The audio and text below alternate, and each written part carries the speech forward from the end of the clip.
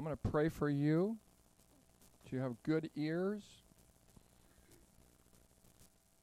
Ever heard of this verse? He that has ears, let him hear. Isn't that a good verse? If you got ears, use them. In other words. So, Father, I pray that you'd give us good ears tonight, ears to hear what you want us to say. We thank you that you brought us together to be more transformed than informed. We pray that you would change something inside of us tonight. Change the way we live. Change the way we operate. In Jesus' name, amen. Can anybody think of something that's been hard on you in the last week? Raise your hand if you can think of something that's been hard. I'm not asking you to share. How about in the last 2 days? How about today?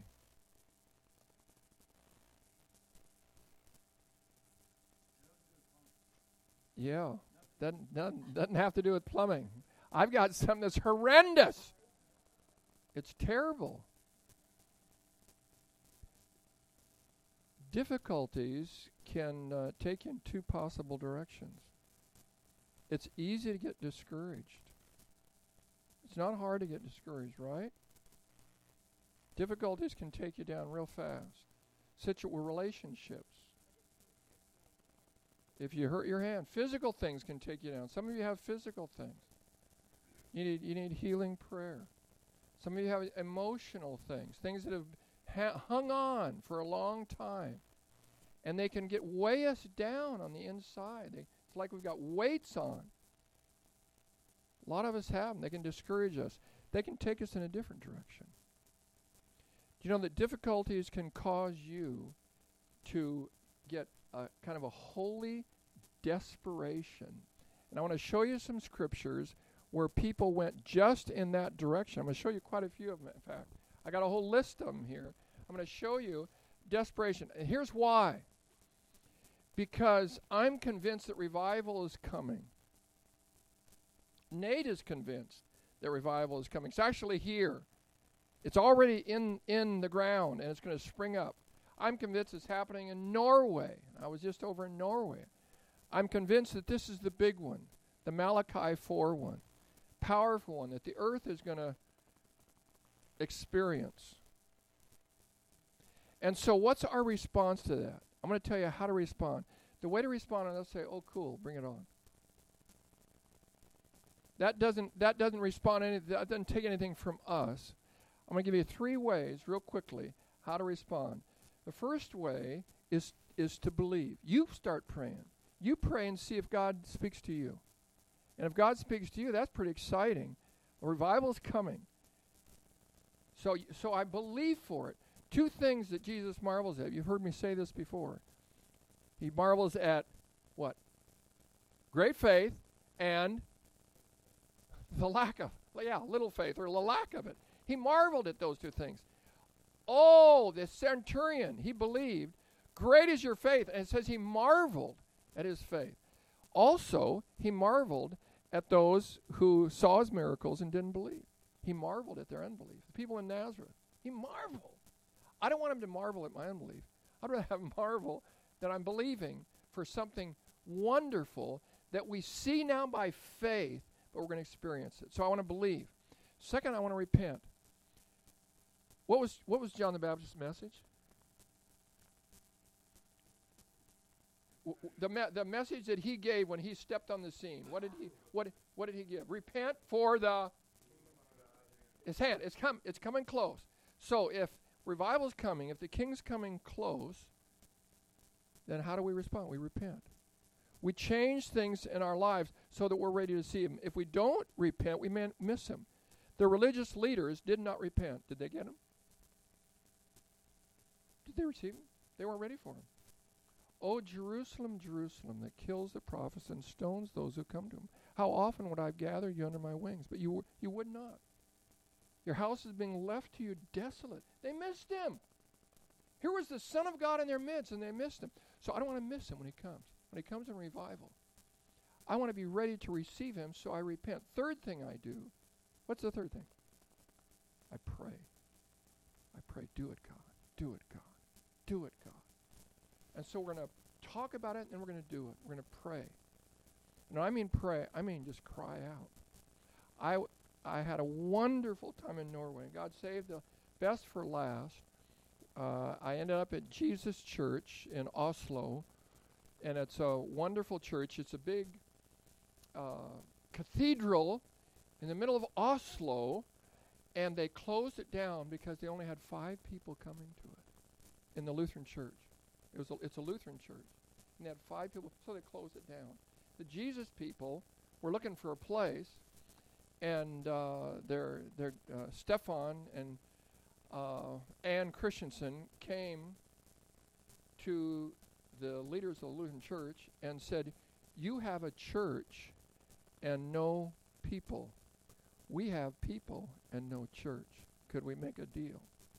And they said yes. So they're meeting in this big, beautiful cathedral. It's fun to be there.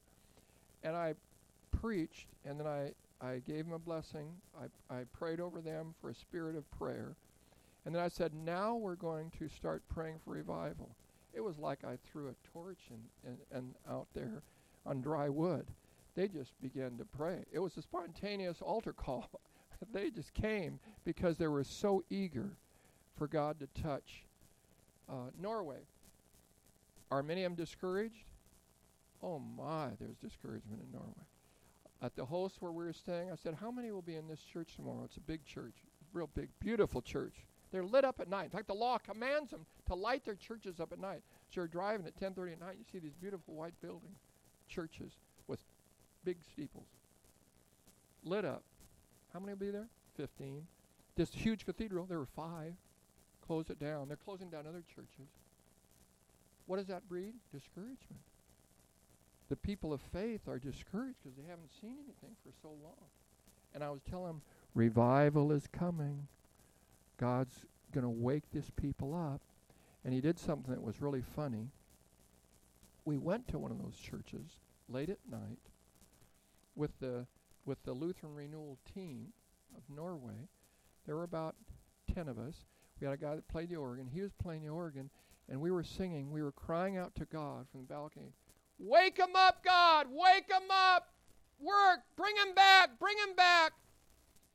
And the host from the church where, at the place where I was staying, drove over, ran up to the balcony and said, the bells are on! The bells are on! It's 10:30 at night. We couldn't hear. I had leaned against the side of the organ, and there was a panel there that turned the bells that announced church on Sunday morning.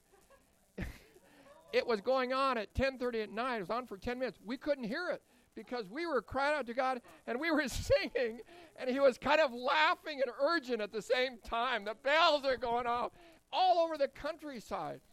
And of course, then we stopped. We laughed, and then we thought, God gave us a message. That was clearly God. Maybe I didn't set him off. Maybe God set him off. He was saying, I can wake him up. I can wake anybody up. I can wake these people up. In a moment, he took care of a whole city of brutal people that did atrocious things to their enemies, the Assyrians. And God took a whole nation, a whole city. Either there are 120,000, some scholars think 120,000, some think 600,000. And in a moment, he had them all confessing on their knees with ashes. How'd you do that? Spirit of conviction just came over them. God could do that in a moment in the Twin Cities. Put everybody on their faces. God's powerful. God can do that. So what's our part? Pray for that to happen. I'm praying for my neighborhood. I'm praying that they'll come out of their doors and they'll walk over here on Sunday mornings and come. I see it by faith. So that holy desperation will keep you from discouragement. I'm going to show some verses to you. Look at Luke chapter 18. We're going to look at them kind of quickly. Luke chapter 18. There are 2 parables where Jesus tells the reason for the parable before he gives it. These are the only 2 places.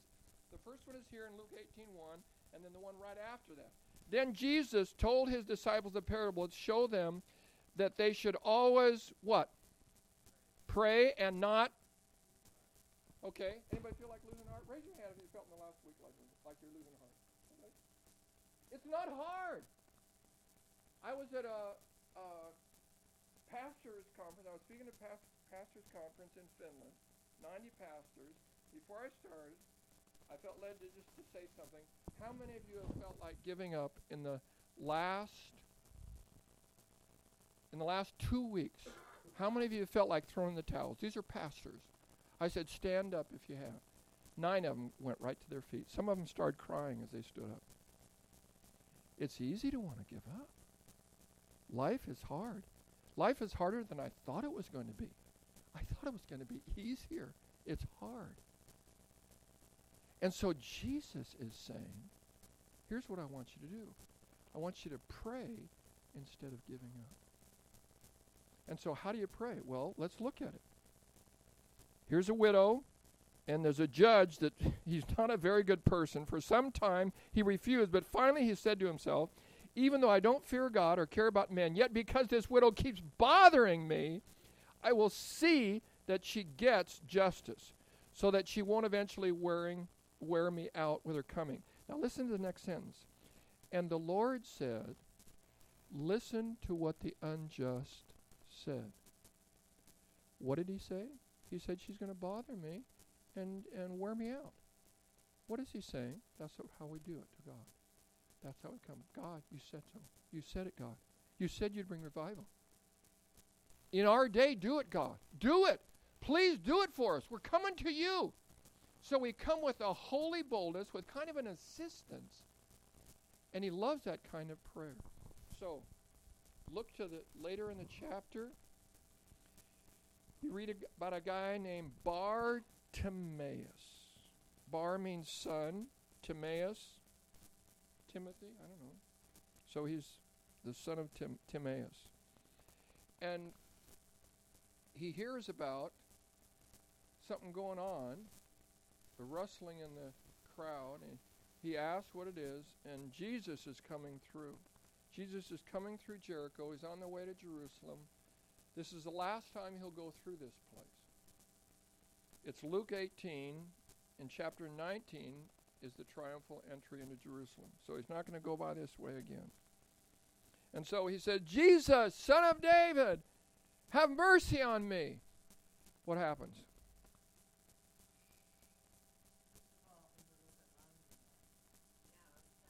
Do you want me to do it louder?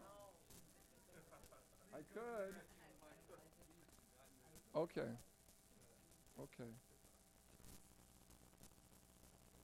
Crowds, it's never about the crowd, is it? It's not about the crowd. It's about the person who sticks out of the crowd. See, he's desperate.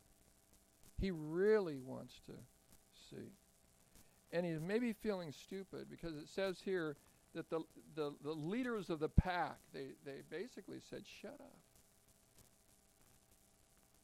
In Japanese, you got this saying, the nail that sticks up is pounded down. That's what crowds do. Crowds want to be democratic. Crowds want to level you off. They want to keep you from sticking out. But here's this guy that really wants to see it. Oh, man, that was stupid of me. I wish I wouldn't have done that. Oh, now I feel so dumb. But I really want to see. And his desperation overcomes his embarrassment. Desperation fuels persistence. How desperate are you to get whole? How desperate are you for healing? How desperate are you to see God work in the cities? How desperate are you for your friend to come to Christ? And so what does he do? Jesus! Son of David! See, he really yells now. And Jesus says, bring him to me. Now think about it. I hope it was the guys that told him to shut up that had to go get him and bring him to Jesus. Hey, he wants you. So it comes to Jesus, and Jesus says, what do you want me to do for you? Isn't that a great question? What do you want me to do for you? And he says, Lord, that I may see. Love the question. Love the guy's persistence. Love the guy's willingness to Do you think there were any in the crowd who were paralytic or who were blind who said, "Crumb, I should have cried. I should have yelled"?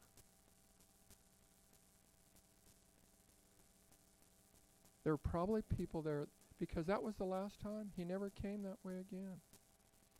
So fast forward one paragraph, and you've got chapter 19, Luke 19. And you've got a guy who's desperate. What's his name?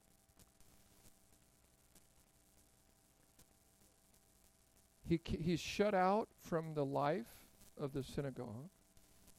He's shut out from the life of the community. He's an outcast. You get that in verse 7 later in the story where they're saying he's gone to be with a man who was a sinner. They hated him. They didn't like him. He was a thief, according to them. He wasn't really. He had a generous heart, but he just didn't know how to do it. And so what's this about a rich man climbing a tree? Why didn't he rent a limo? You know, he had money. He could have done whatever he wanted to do. He could have had a different way of seeing Jesus, but he went ahead, climbed up a tree. There's one guy that day that got Jesus' attention. Jesus, it says, he was passing through. It doesn't sound like he is stopping. What could stop Jesus? I'll tell you, a short man who was desperate to see him. Desperate people get the attention of Jesus. I don't want to say about this revival, cool. Here's how I pray. God, please come. Please come to the Twin Cities. Please, God, please, please, please. You'd heard us in Norway, it would have been more like, I won't show you. That crowd was crying out, and heaven was listening. So, back off. Look back at Luke 11, and you've got a guy who's desperate. He's coming to his friend at midnight, and what does he need? You've heard the story before. What does he need? Bread. And he's desperate because Middle Eastern hospitality demanded that he have something to give him, even though it's midnight. I lived in the Middle East. I know that's a fact. I know that because you have to be careful what you admire because you'll take it home with you. They're so giving that you have to be very cautious. And he's desperate. What does desperation do? It fuels a persistence, an in-your-face kind of boldness. The guy here's his answer. Lend me 3 loaves. A friend of mine has come on a journey, and I have nothing to set before him. Then from the inside answers, don't bother me. Did that sound like a yes to you? The door is already locked. Are we getting any better now? Has he said anything that would encourage you that you're going to get your bread? My children are with me in bed. I told Karen, hey, you had all the kids. I'll get up at night. Didn't I, honey? I put lots of kids to sleep late at night.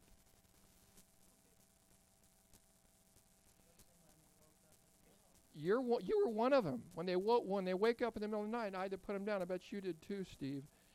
And it's no fun to put them down. It's no fun to put them down.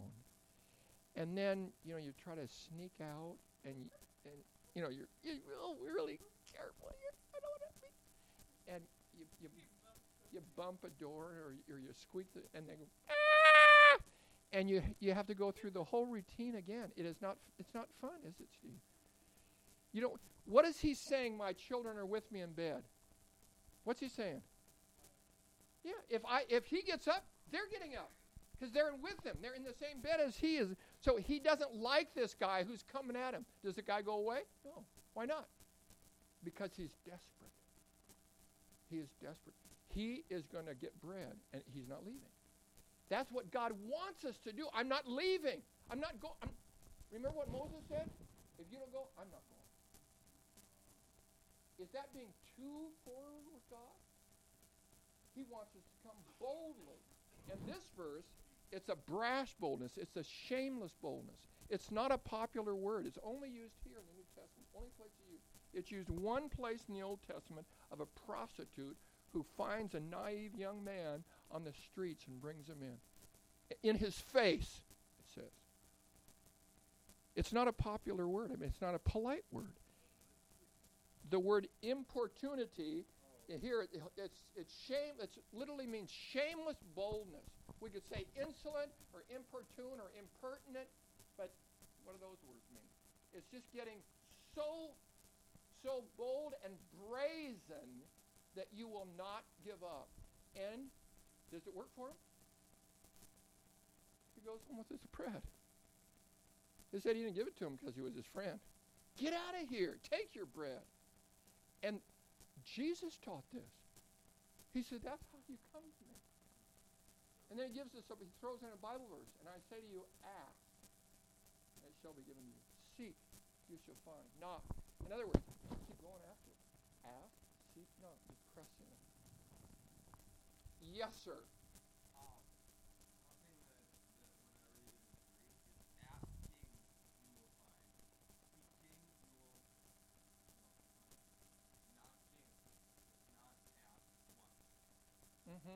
Ask and keep on asking. Yeah. Good for you. Yeah. So, Jesus is telling this story, urging us. Then, flip back a little more, chapter 8. We find a woman who has had a problem with bleeding for 12 years.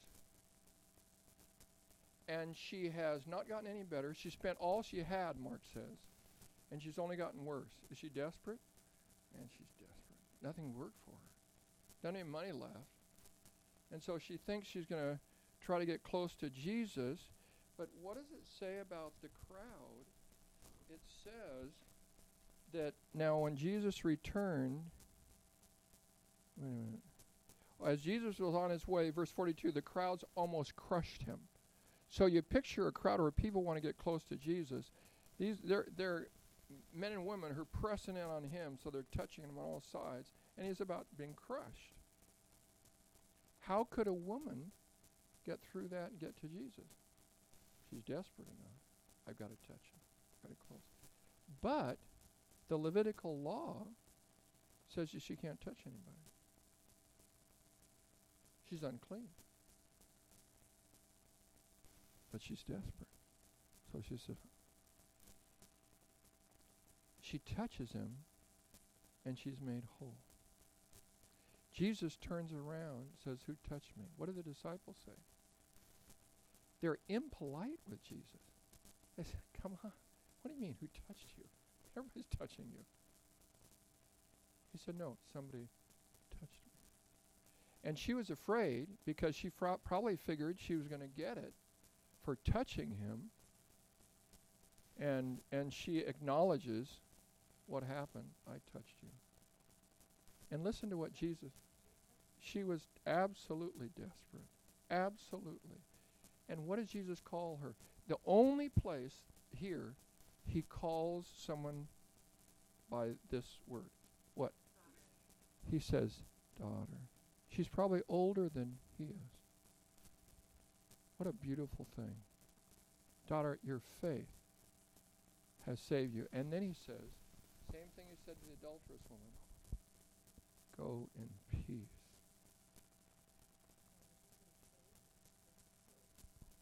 Pardon? Sorry. Yeah. Salvation, healing, sozo. Yeah. One more here, and then two more actually. Two more. Then look at chapter 5 of Luke. Here's a leper. What do you know about lepers and their needing to keep their distance? They have to stay on the fringes. They can't walk through the city and get close to people. They have to stay on the outside because they're unclean, and it's a communicable disease. This guy was desperate. He had to get close to Jesus, and so he came and knelt before him. Now, if he had come and knelt before the religious leaders, what do you think would have happened? They would have killed him. I think they would have killed him. He's breaking the law. And he would have just started stoning him. This guy came to Jesus, and he knelt before him, and then he said, if you are willing, you can make me clean. Isn't that wonderful? Isn't that a wonderful statement? If you will. And Jesus said, I will. I love that interchange. His faith touched Jesus, and Jesus reached out and he touches him. It's a great story. He touched this man with this communicable disease, and he touched him with healing. He was desperate. One more, Matthew 15. The disciples are on a retreat. They're up in Tyre, and in Mark it says they didn't want anyone to know about it. The disciples want their time alone with Jesus because they didn't get it very often.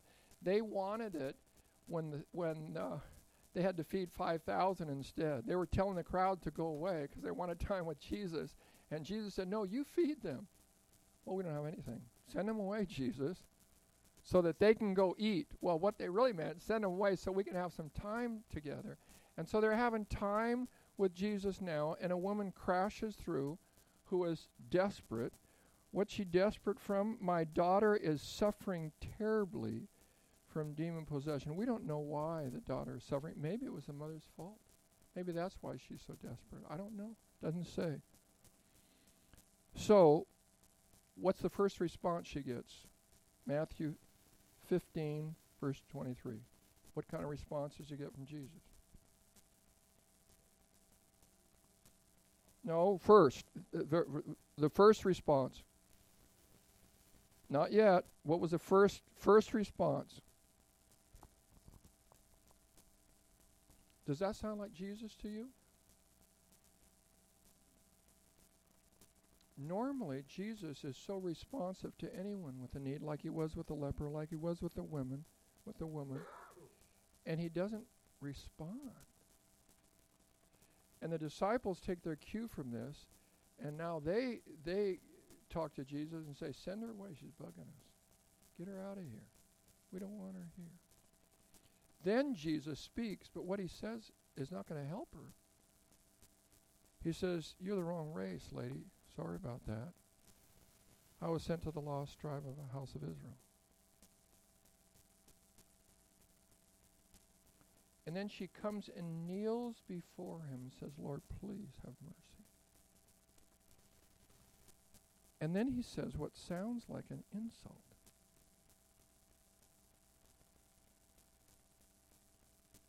You wonder a little bit what's going on in Jesus' heart. I think Jesus saw persistent faith. That's the only thing I can think of, because otherwise it sounds like an insult. He says it's not right to take the children's bread and throw it to the dogs. Gentiles to Jews were like dogs. Now, picture yourself there, ladies. I'm out of here. That what an insult. And you take offense, and that would have been understandable. And she says, okay, I'll just take the crumbs. Whatever spills off the table, I'll just take the crumbs. Incredible faith. Jesus was moved by that. She was so desperate that she would not give up. Are you getting the message? You don't need another story, do you? We don't have a big crowd here. We could change the Twin Cities. In fact, I believe that we're going to.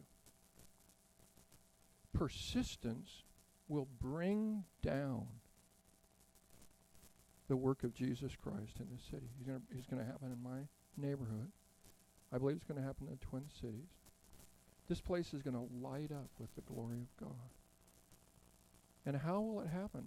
By desperate people getting so urgent, getting so insistent, say, God.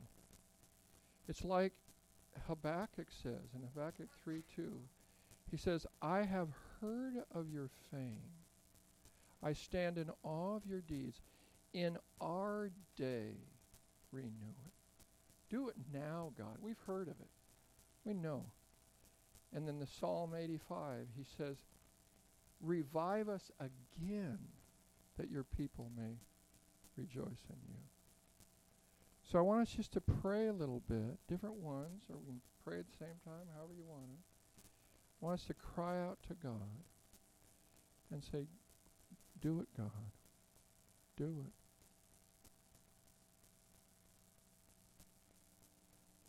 Father, we just want you to know that we're not going to get tired of doing this. We want you to know that we are not going to stop praying until we see it. We're going to hold you to your word. We're coming because you tell us to come boldly. We're not coming and whispering and say, if it be your will, we know it's your will. We know you want to do it. We know you want to save. It's in your heart more to save than to judge. But if they hadn't repented, you would have judged that city. And now we'll meet those people in heaven. Because Jonah preached judgment and you brought mercy. Mercy triumphed over judgment. That's what we say now. We're not crying out for you to judge America. We're not crying out for you to judge New York or Los Angeles or San Francisco or the Twin Cities. We're crying out to you to show mercy. Show mercy on people who don't even care about you, who curse you. You send the sun on them by day, and yet they curse you. And we want you to have compassion on them, God. We want you to save. We want you to save hundreds of thousands of people here in the Twin Cities. That's our heart, God, and so we cry to you. We don't want you to look down and just wait and wait and wait. We want you to do it soon. Please, God. Please do it soon.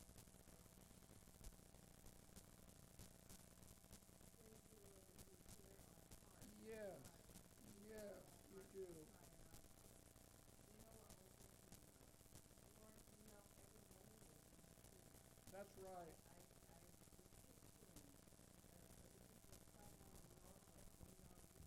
Yes.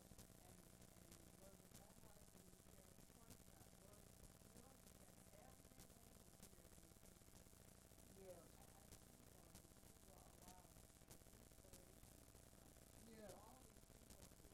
Yes. Yes. Yes.